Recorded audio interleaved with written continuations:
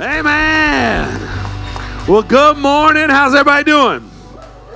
We good? Y'all are tired, apparently. Y'all ready to sit down. I see you. You're like, man, we were getting our worship on. We had the sway going. The glutes were starting to feel it a little bit. I see you.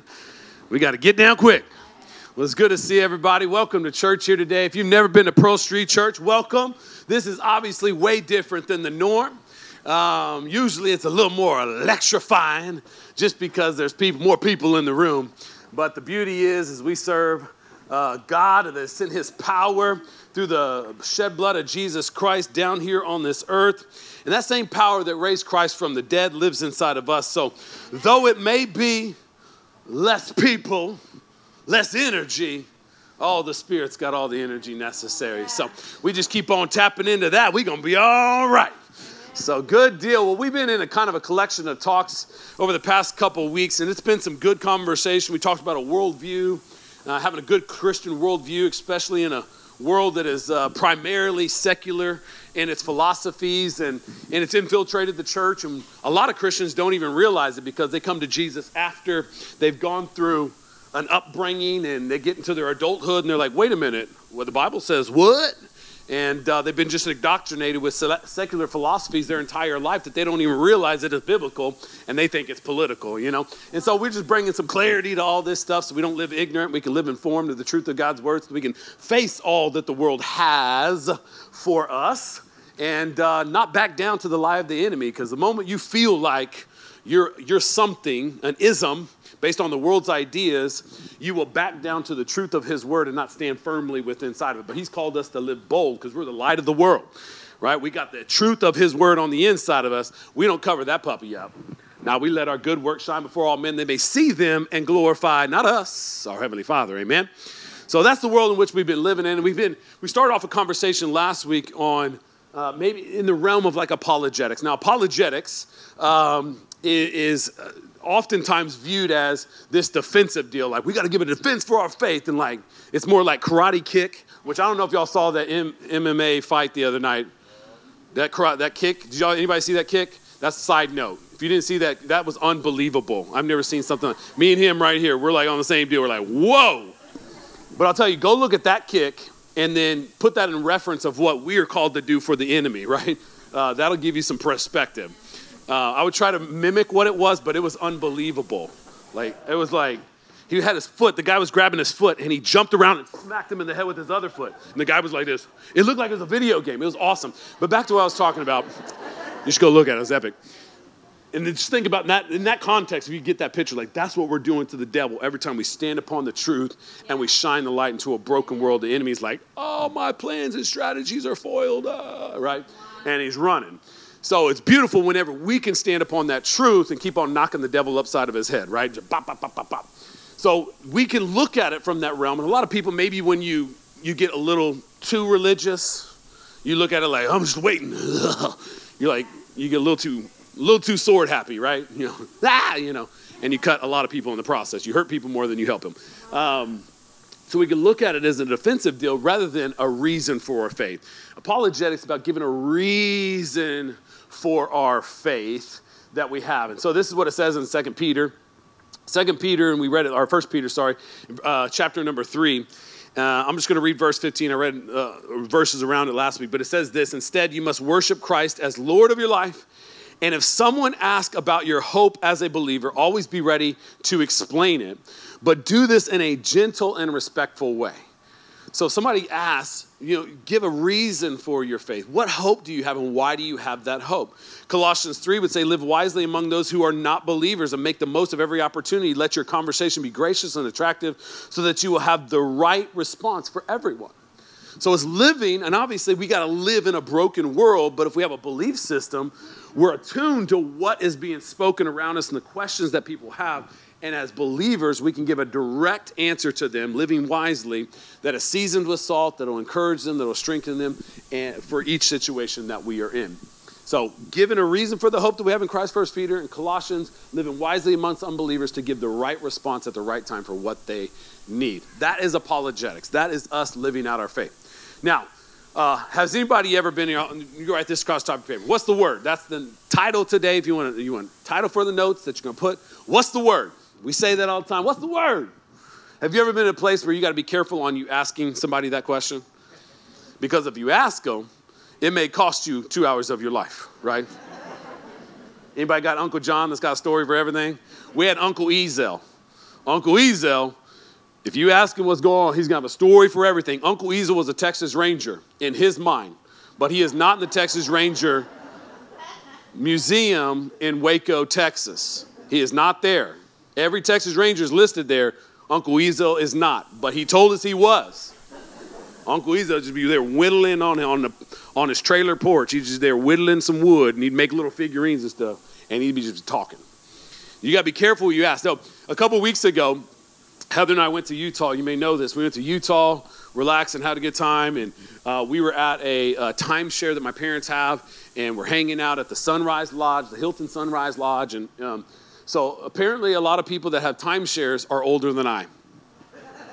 And so we're coming to the end of I'll just put it that way. We're coming to the end of our stay, and Heather, we've like hiked 8 miles a day, and we're just trying to relax. And I haven't got to go check out the hot tub. So I'm like, cool, I'm going to go check out the hot tub. And she was like, I ain't going to do the hot tub. I just want to kick it and chill. I was like, cool, you chill. I'm going to go check out the hot tub. So went outside, checked out the hot tub. You know, I'm feeling good about myself because everybody else is older than I. I'm like, yeah, what's up? What's up? So I sit down in the hot tub. And some individuals come join me in the hot tub. So I was like, how you guys doing? Well, this one individual decided to tell me his whole life story. So I was like, what's up? And rather than just like, oh, man, things are good, just here on vacation, enjoying our time here. How about you? It was, oh, man, we're from Sacramento, man.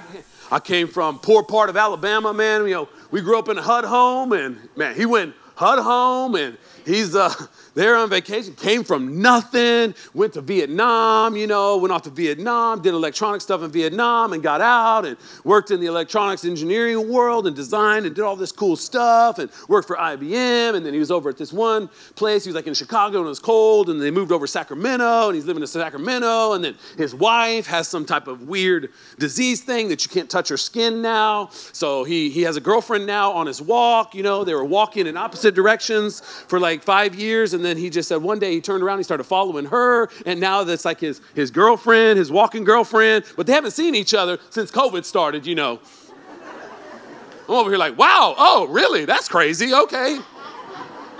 Gotta be careful who you ask questions to, right? You occupy a large portion of your time. What's the word can lead to anywhere, right? I'm the kind of person like, what's the word means just give me something short, okay? Now, if I need a pastor and we're here to, we need to make it happen, then cool, let's get into some details. But outside of that, is life good? Family's good? Kids are good? Let's go. That's typical, right? What's the word? Now, we live in a society today, what's the word? Short answers. But what I hope we are as believers, we can come to a place if somebody says, what's the word? We can start moving it to, oh, let me tell you about the word, actually. I'm good, but I'm good because the word is a lamp unto my feet and a light unto my path. And this thing right here has empowered me. It gives me information and knowledge and truth of God on how I should live, how I can live righteously, how to live a blessed life. And because I know this, I'm able to make the right decisions that honors him with my life and leads my family and be a good citizen and everything else. But it all starts right here in the word. You really want to know what the word is? Let me just tell you, brother. I hope as a society and as a people, we can come to a place to say, you know what? Somebody says, what's the word? We can say, what's the word? Let's give you an understanding of what the word is. We live in a world today that is coming after the word. Because if you can disqualify the word, then you can remove the people that believe in its doctrine from the power of it. And today I want to just kind of go through the history of the word. I want to jump into, maybe the dynamics, the validity of the word, because the questions out there is like, you believe that stuff? How reliable is that stuff? Did God really speak that stuff? These are a lot of the questions we have out there. And we got to be able to give that reason to say, no, yeah, we do believe this. Yeah. And why do we believe it? Right? It's literature, it's history, it's written down over a long period. Why do we believe it? We got to just be able to stand firm in that and not back down, because it's very easy to not know something and feel like now you need to make excuses for it. You ain't need to make excuses for nothing. We got to stand firm upon it. Now, this is the truth of God's word. So where we start at is John 1. John 1 is a clear place to say, okay, we agree on this, that in John 1, as he spoke it, and I'm going to read 1 and 2, and I'm going to skip down to verse number 14, but it says, in the beginning was the Word, and the Word was with God, and the Word was God. He was with God in the beginning. The Word became flesh and made his dwelling among us. We have seen his glory, the glory of the one and only, who came from the Father, full of grace and truth. What is he talking about? The Word was in the beginning. He became flesh. Jesus became flesh and dwelt and lived among us, right? And we start from that premise that we know the Word was with God, the Word was God. It started there, and that Word became flesh, and Jesus lived out the Word here on this earth. And you get down to the end of it, and we see this through the life of Christ, where it's full of grace and truth, right? We talk about our model here as Pearl Street Church is the woman that was caught in adultery. We are a grace church, amen, right? You're jacked up, I'm jacked up. Praise God for the grace of God, right? Praise him for that. Praise God. But we also are a truth church because Jesus looked at that woman and said, go and sin no more. Yeah. What do we live in a culture today? We're all caught up in feelings. It doesn't feel right to tell somebody there's only one way to Jesus. Really?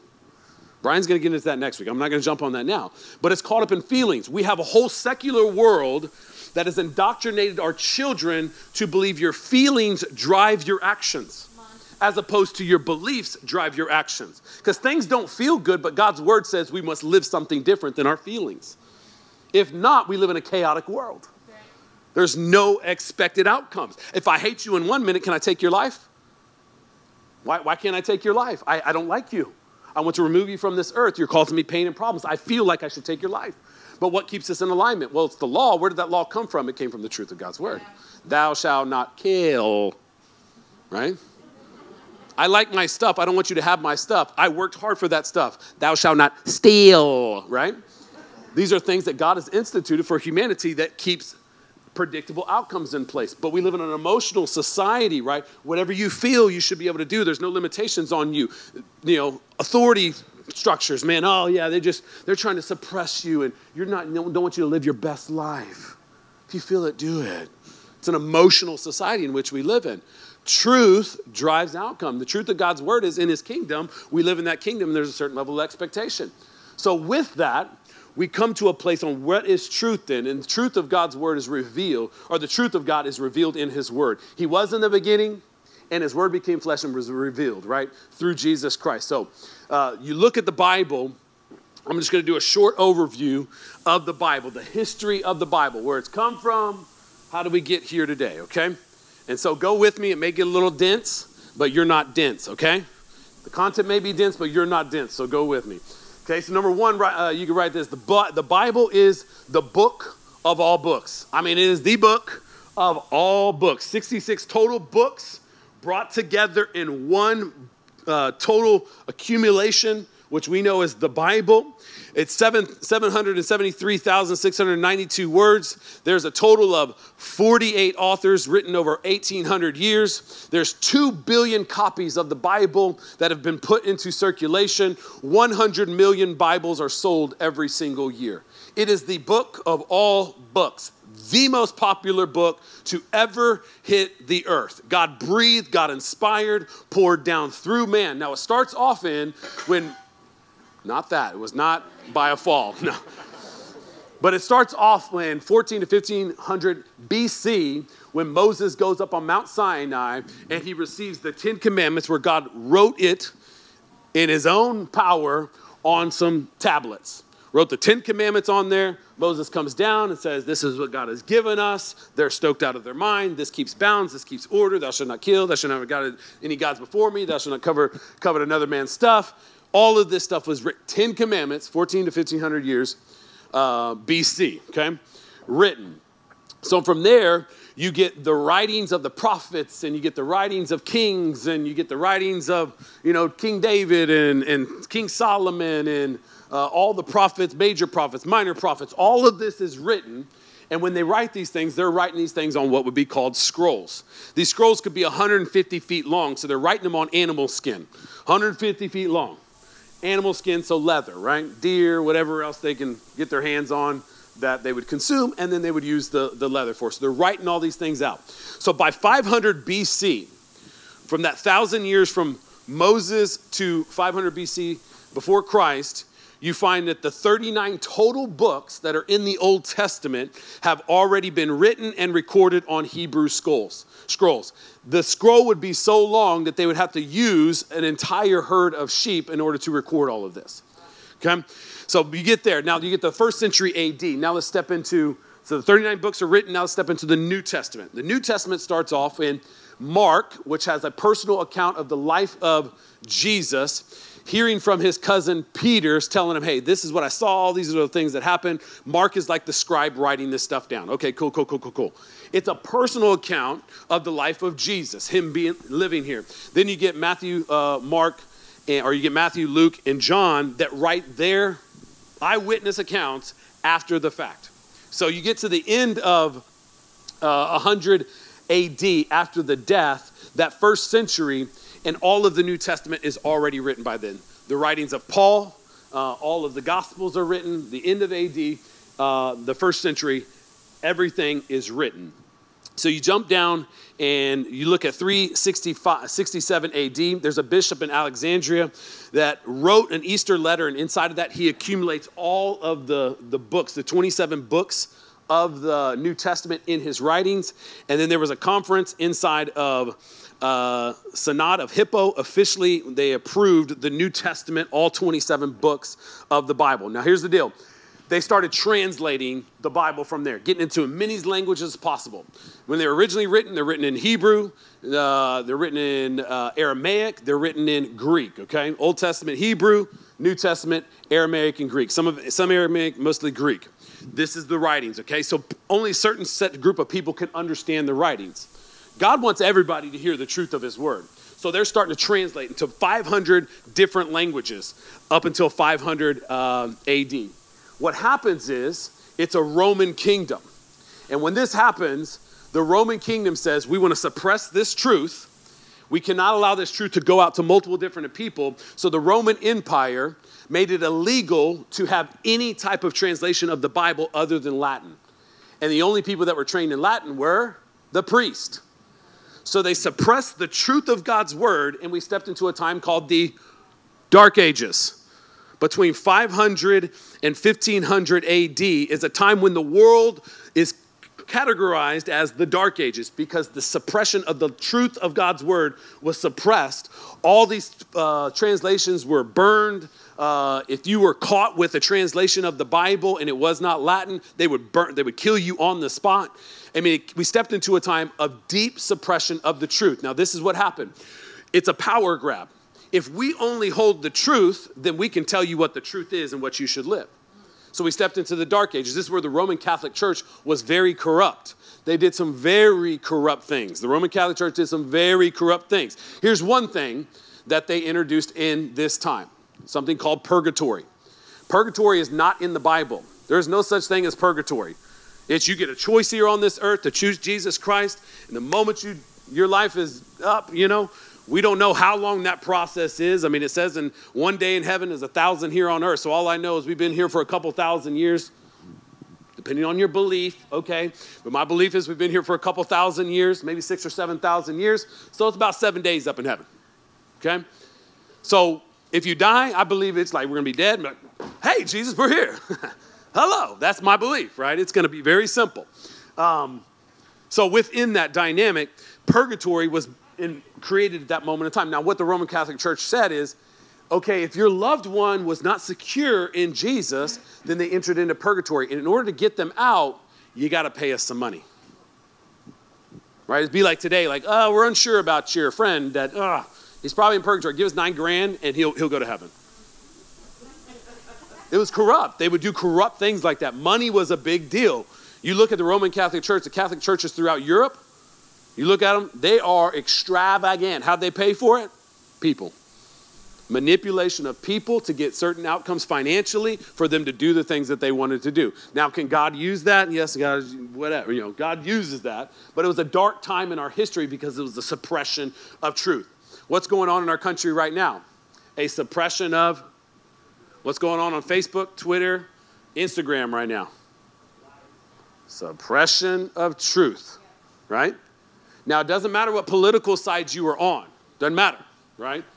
It doesn't matter what political side you were on. What matters is the moment that an entity decides to suppress truth, we're on very shifty ground. It's the same thing the Nazis did back in the day. They burned up all the knowledge and the truth to remove. Every communist country grabs knowledge and truth and burns the truth because they want people to live in ignorance, because a willingly ignorant person will do whatever the powers want them to do. They won't fight back because they don't know, right? There's like, okay, this is truth. So anytime in history you see a suppression of truth, we should be very concerned. It happened in 500 AD that led us into the Dark Ages. But here's the beauty is there's people of light that literally an individual said, you know what, we're not going to allow the suppression of truth to happen. And in 500 AD, he said, the Roman Catholic Church may be doing this, but we're going to have a secret underground society. And the church in China today is underground, just FYI. If you think China is I probably shouldn't say this too loud, but China literally has concentration camps there. The Church of Jesus Christ in China is underground. You can be imprisoned for believing in Jesus Christ. It is an anti-God, atheist culture, entire society. Was it 3 billion or it's 1.7 billion people that live in China. It's crazy. And if you think we're too far away from that, you are out your mind.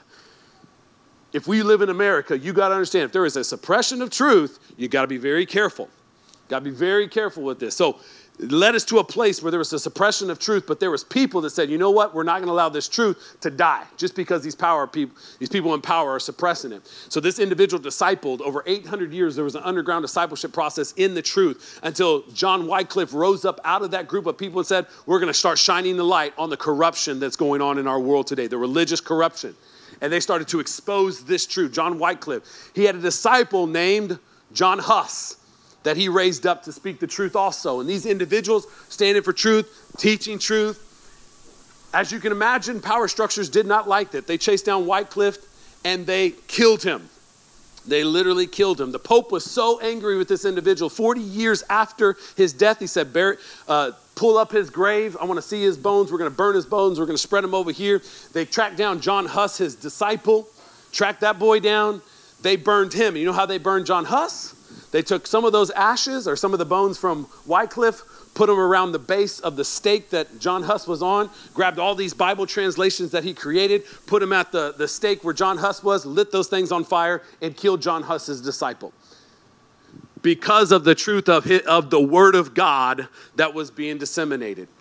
Power structures were trying to suppress these truths. John Huss would say this, within a year, God is going to, when they were burning him, he said this, within a year, there is a man that's going to rise up that his truth will not be able to be suppressed.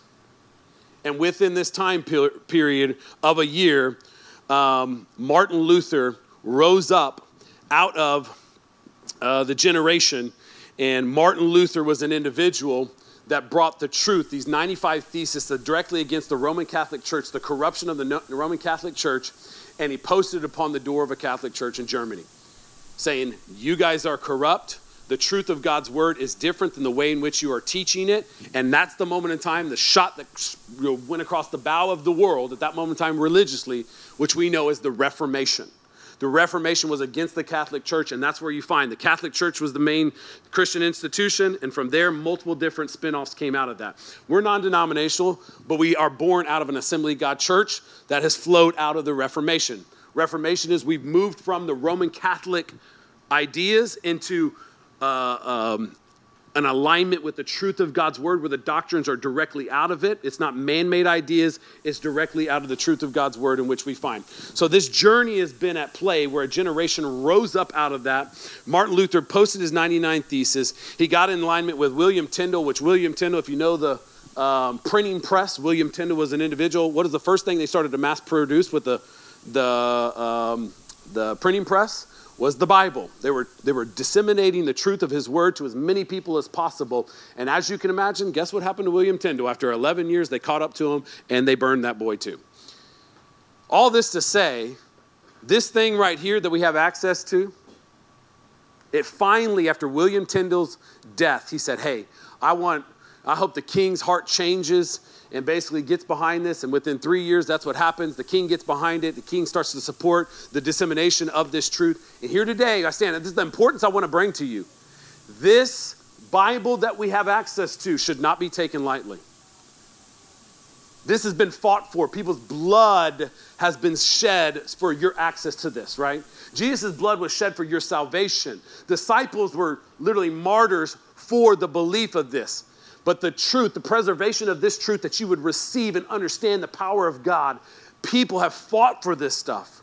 And today we're just flippantly like, I may read my Bible, I may not read my Bible. I don't know, I'll see.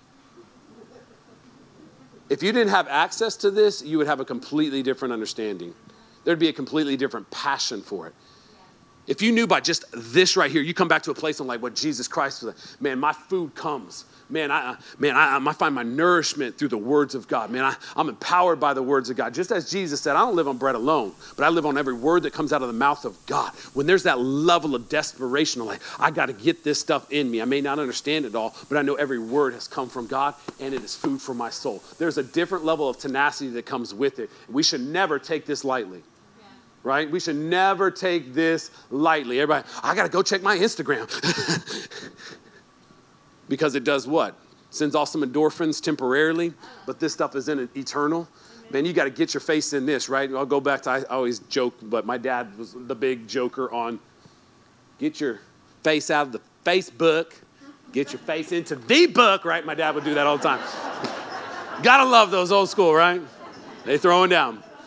So it is the book of all books. It has an incredible history to get it to where it is today for us to understand this truth. It is enlightenment, right? This enlightenment period. We are enlightened by the word of God. It is the truth on the inside of us. We do not hide this light that is on the inside. We want to share this light with as many people as possible. So the second part of this is, okay, what is the reliability around it? So the second thing, if you want to write this down, the Bible passes the smell test and all the other tests. The smell test is you pull the book out or you pull the milk out of the fridge. It's still good.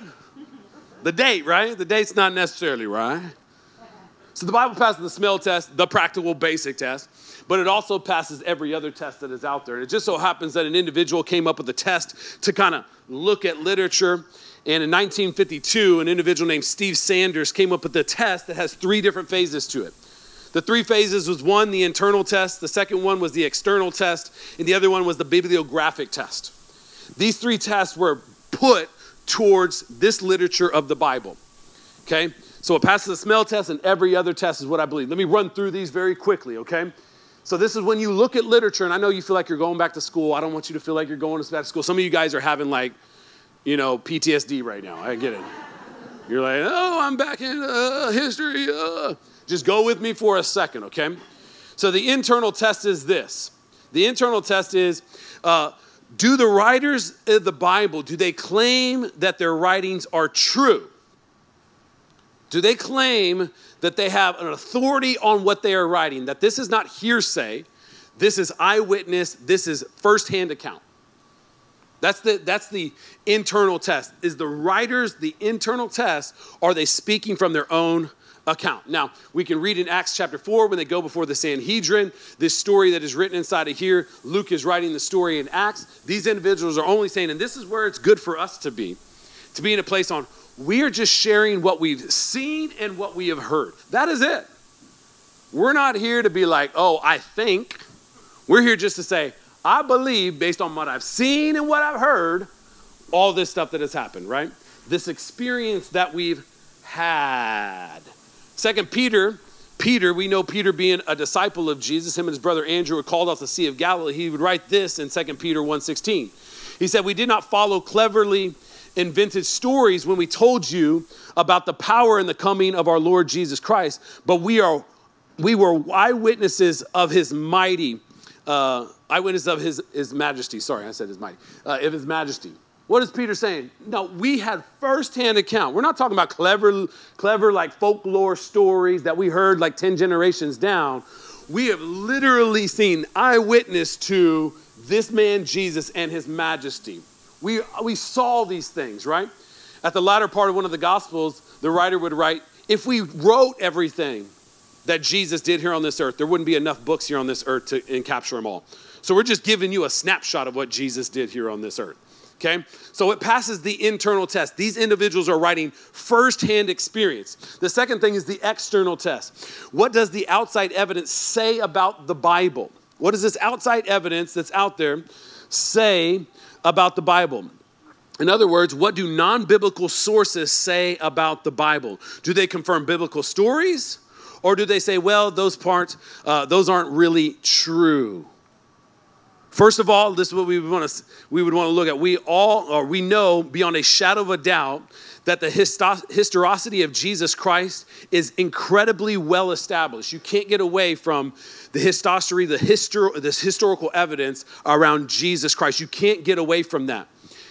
Individuals in the Roman writers wrote about it, Greek writers wrote about it, Jewish sources wrote about it. They wrote and affirmed the life of Jesus, that there really was this man that came, claimed this, lived here on this earth. You can't get around it. Okay?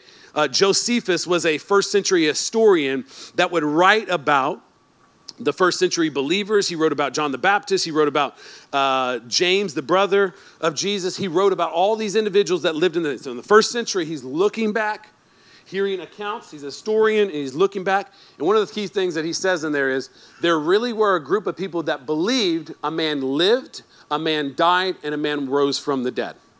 Like a historian, and this multiple historians around this time in the first centuries would look back, outside writers looking at the life and the body of Christ at that moment in time, that affirmed that there really were individuals that lived at that moment in time that believed that, and that Jesus, there was really a man that lived and died, was raised to life.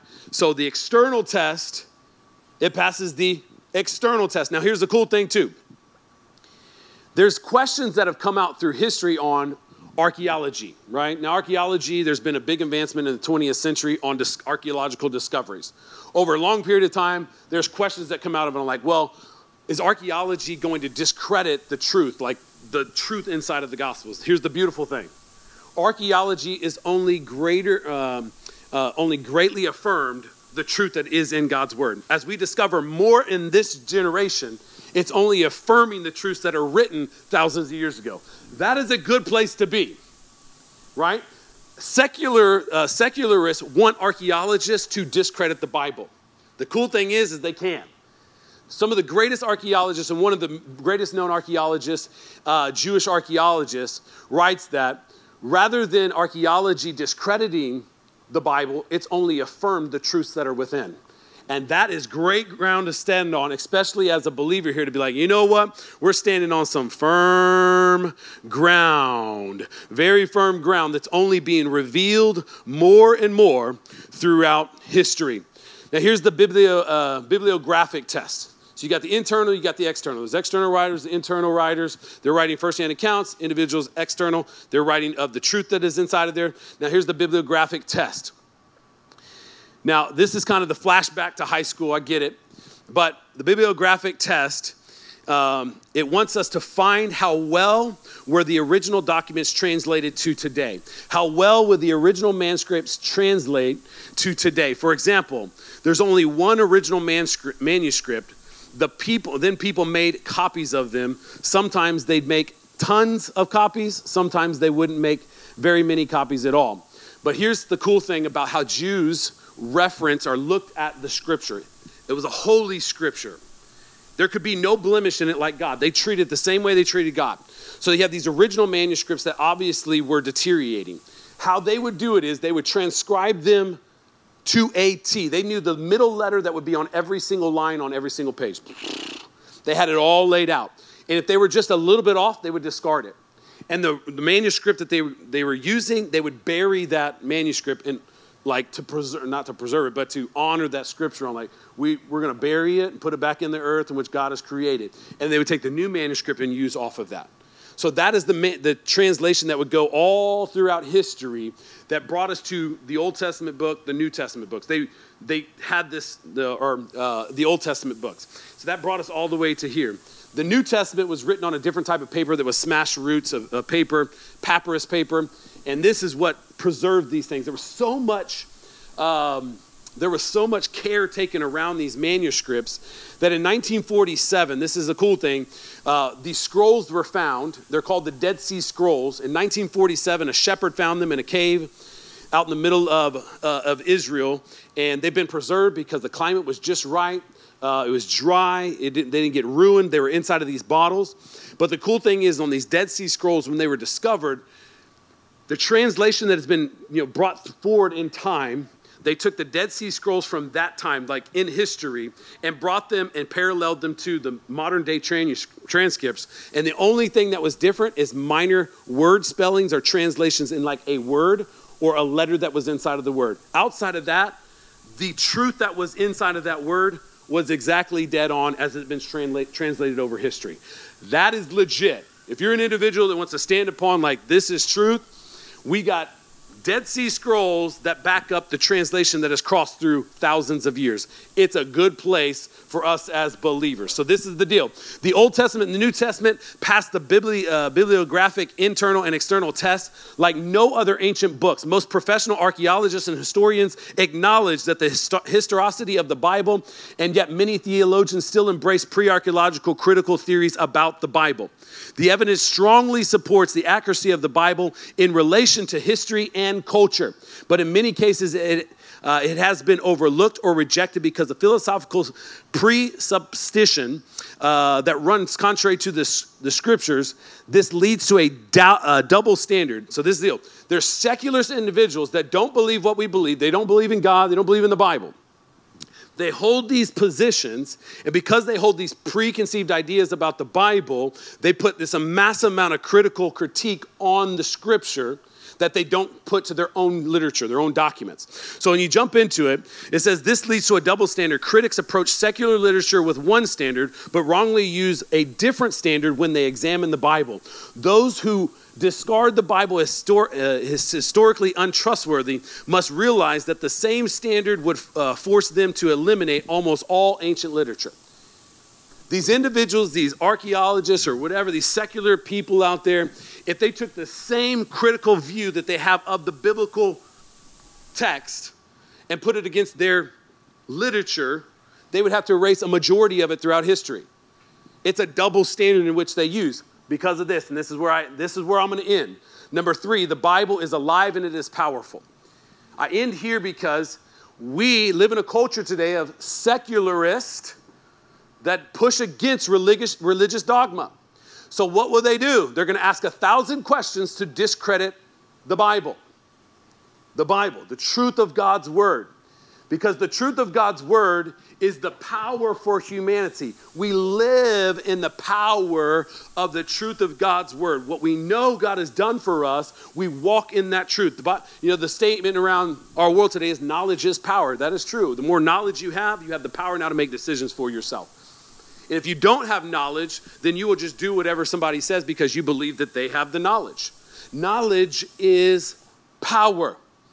And so these individuals will try to talk about the reliability of Scripture and how can you believe that stuff, but all of it is an attempt to remove us from the power. In any type of competition, what is the first thing you want to do? You want to remove somebody from their power, their strength. You want to remove them from that strength, right? In tennis, you're going to hit them towards the back. You're like, I got to hit it on whatever their weakest stroke is, right? We got to hit them in the weakest stroke. In the late 80s, early 90s, the Pistons had to shut down Michael Jordan or else they knew they were going to lose, right? Because he was their strength. Years ago with the Spurs, you had to shut down Tim Duncan, okay? We're not in that glory land anymore. But here we are today.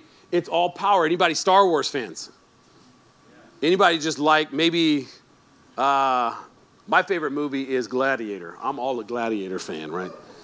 What is the deal in all of these movies? If you remove the person from their weapon, you have disarmed them to defend themselves. And it's that moment in the movie, right? It's like, the lifesaver's over there. And he's here. Is it going to come together? Is he dead? Right? Same thing in the Colosseum. Ugh. Or you're not entertained. Russell Crowe, I love that moment in time. You're not entertained. I love it. It just gives me a picture of who we are as Christians in this day and age. where we're living against the chaos inside of the world, but we got to live something, and everybody else is like, they're going to lose, and it's for our entertainment. Look at these Christians. They really believe this. And I'm like, I'm that person, right? I'm like, let's go, right? I'm like, yeah, let's go. But if they can remove us from our power source, the truth of God's word, then what are we standing upon? Are we standing upon our ideas, or are we standing upon God's ideas? Are we standing upon our truths, or are we standing upon the truth? If they can remove us from this right here, they've disarmed us. We have no power anymore. The enemy is seeking who he may devour. He's coming after us, and he wants you to believe that this is all a bunch of folklore. But what we can sit here today, and I get, maybe you're in here today, you're like, dude, I did not know I was going down the history lesson when I was going to church today, okay? I ain't even about all of that. If you're not about all of that, all good. You're not about all that, great. But what you can do today, that somebody says, oh, you believe in that Bible?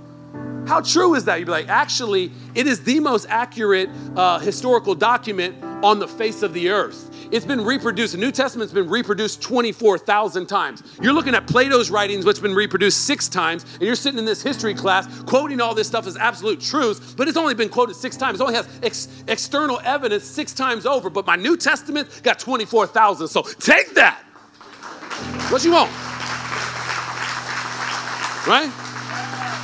Our scripture has been written over 1,500 years, translated over all this time. And when we found these scrolls in 1947 called the Dead Sea Scrolls, go look them up. It's a great thing. Go look them up. When they brought it to compare the accuracy, there was like minute changes to words and letters. That's about it. It's accurate. And rather than sitting back like, I guess it's true, it might be true. No, we got some boldness to say, no, yeah, it's true. It's 100% true, a fact. You know what John 1 says? That in the beginning was the Word, and the Word was with God, and the Word became flesh through Jesus Christ. And in that there is grace and there is truth. Guess what? They're going to be over here like, You're like, yeah, it's true. Sorry, it's true. And I believe it. I believe it's absolutely 100% true. So that means you're a hateful person? No, I'm a loving person. I love all people, man. But Jesus Christ has transformed my life, and he can change me, he can change you. You want to know this man, Jesus? Come on, right here, right now. We can make it happen. I'll baptize you in the toilet. Come on, let's make it happen right now. Let's go, right? What do they want us doing as Christians? They want us doing this, backing up. I don't know. I can't answer all the mysteries of the world. Neither can they. They can't either. But all they're using is tactics of the enemy in order to bring deceit and deception and bring condemnation. That's all they're doing. They're falling in alignment with the father of lies. That's it. And the father of darkness is the enemy. So I don't care if somebody is, they're an atheist or they're a whatever. Their Lord is the enemy. Their Lord is the devil. They're in alignment with not the truth, that's for sure. They're living in darkness. I'm not saying they're evil people. But their ploy, the plan, what they're trying to do is to remove the truth of God's word so the world will live in darkness rather than live in the light of the truth of God's word. So for us, we don't back down. We get it going. We make it happen. We do what Ephesians 6 says. This is what we do. We do what Ephesians 6 says. It says in one final word, to be strong in the Lord and in his mighty power. Come on. Be strong in the Lord and in his mighty power. Put on all of God's armor so that you will be able to stand firm against all strategies of who? The devil. Put it all on. Put every piece on yourself. Mount yourself up because the enemy comes looking for people who he can devour. For we are not fighting against flesh and blood enemies, but against evil rulers and authorities of the unseen world, against mighty powers in the dark world, and against evil spirits in the heavenly places. Therefore, put on every piece of God's armor so you will be able to resist the enemy in the time of evil. Then after the battle, you will still be standing firm. Stand your ground, verse number 14. Put it on the belt of truth and the body armor of God's righteousness. Come on, the belt of truth. Put on this truth. The righteousness. Come on, put on the armor of God's, the body armor of God, which is his righteousness. Live in righteousness. Live righteously. For shoes, put on the peace that comes from the good news so that you will be fully prepared. You're just cool. You know where your future home is. You're cool. You're not worried about the issues of this life. You got the shoes of peace on, right? You can live by faith and not by sight. Yeah, there's chaos in the world, but you know your eternal home is heaven. So you got peace. That's why Jesus is like, why worry about the things that are happening here on this earth? Why worry about this stuff? This stuff fades away. This stuff fades away. Worry about the future, right? Seek first the kingdom, live righteously, and God will add unto you. Don't worry. But there's so many people in our society today live in stress and depression and worry, anxiety, because of what? Issues of this world. He says that controls the minds of unbelievers. Those things control the minds of unbelievers. So put the peace, the shoes on. Put on the peace that comes from the good news so that you'll be fully prepared. In addition to all these, hold up the shield of faith to stop the fiery arrows of the devil. Put on salvation as your helmet and take the sword of the Spirit, which is the word of God. Ah! Pray in the Spirit. Come on, get your prayer life on. Praying in the Spirit. Come on, can you speak in tongues? Are you in here today? If you're a young person, you're like, oh my God, that's so weird. Speaking in tongues, like that's super weird. Right? You probably don't say it like that, but I like saying it like that. But do you have your prayer language that's given to you by heaven, from heaven? That it's this prayer language that God has given you that the enemy does not understand. That it's your heavenly language that you're praying in the Spirit. Do you have it? Come on, pray in the Spirit. Some of you guys are like, oh, I need to go look at 1 Corinthians 14, 15, and 16. I need to start looking at that. Yeah, you do. You got to jump in, start looking at your prayer language. Start looking at, man, how can I be more effective in my prayer? I feel like I'm praying, but man, I just don't feel like I'm landing anything. Look at your life first. Maybe you're living in unrighteousness. You're willingly making choices against the righteousness of God and disobedience, and you're facing the wages of your sin, and you're trying to blame it on God when you're not taking responsibility for your choices. Cool. We're all sinners, don't get me wrong. But then second, be like, man, am I really praying effectively? So pray in the Spirit.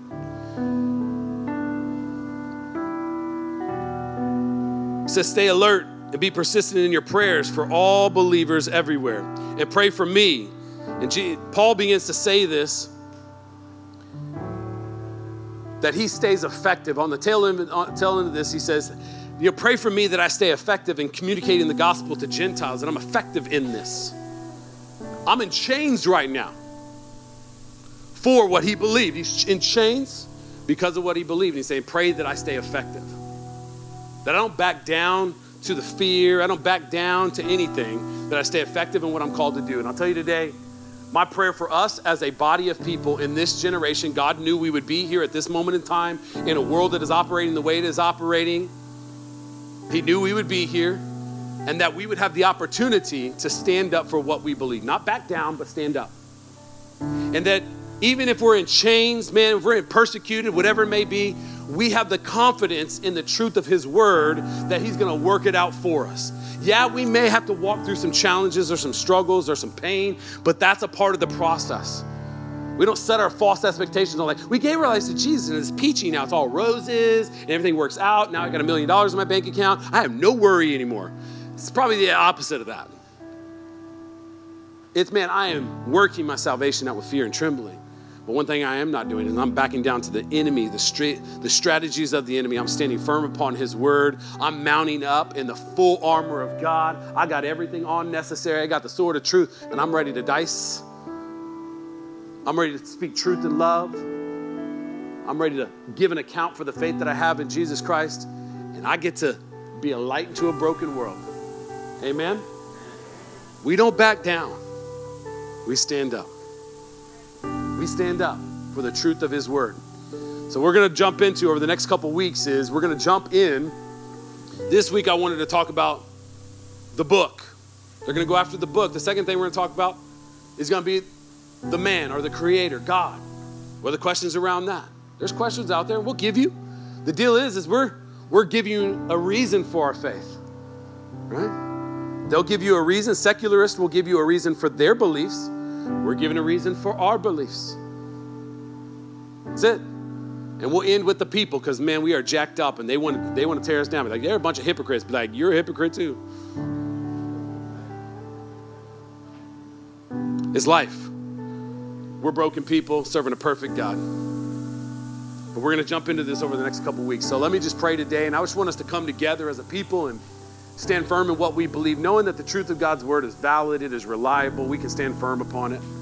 We can get into it and realize, man, this is the power for our soul. It's nourishment for us, God. It gives us so much strength as we move forward. We desperately need it. And with this today, I hope there's a greater just tenacity about God's word. I'm like, no, I won't let somebody discredit it. I won't let somebody talk bad. No. I won't let somebody just step in and try to undermine it in my life. I'm going to stay connected to the power. I got my sword. I'm good.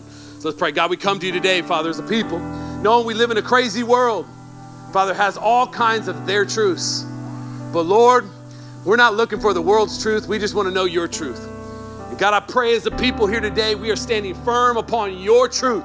We are building our lives on your truth, God. And as we build this foundation and we build our lives upon your truth, as Jesus said in Matthew 7, we will not fall victim to the chaos of the world. When the winds and the storms come, we will stand firm, God. So, Father, I just pray for a young generation that's got shifty ground underneath them, God. They're living in a world where they feel like it's all grace and feelings, God. I pray in Jesus' name that you begin to solidify their foundation in your truth, God. That, Father, the most loving thing is to speak your truth in love. Father, to solidify their foundation and what they stand upon, that they are not on shifty ground, but they are on solid ground of your truth, God. And Father, may a generation rise up standing firm upon your truth. And may we be a generation, God, at such a time as this, the American church right now, not backing down to the secular world, but rising up in your truth to stand firm against the enemy's plans. Stand firm in your truth. That, Father, we can push back on every lie of the enemy, God, and we can continue to stay about the work of reaching unchurched people, reaching lost people, reaching hurting people. And Father, turning the lights on for a broken world. Father, it is in your name we pray. And everybody says, amen and amen. Amen. It was so good to have you tuned in right here today for this message. I pray that you are encouraged and you are strengthened inside of your faith. Man, you are confident here today in accomplishing what God has laid out for you to do as a believer, whatever sphere of influence that you are in. I pray that you are ready to get it done. Now, our kids' experience is coming up next. Make sure you jump online, get your kids around. They'll be encouraged to get ready for their week. Outside of that, keep on making a difference in the world in which God has destined you to lead in. Have a great week.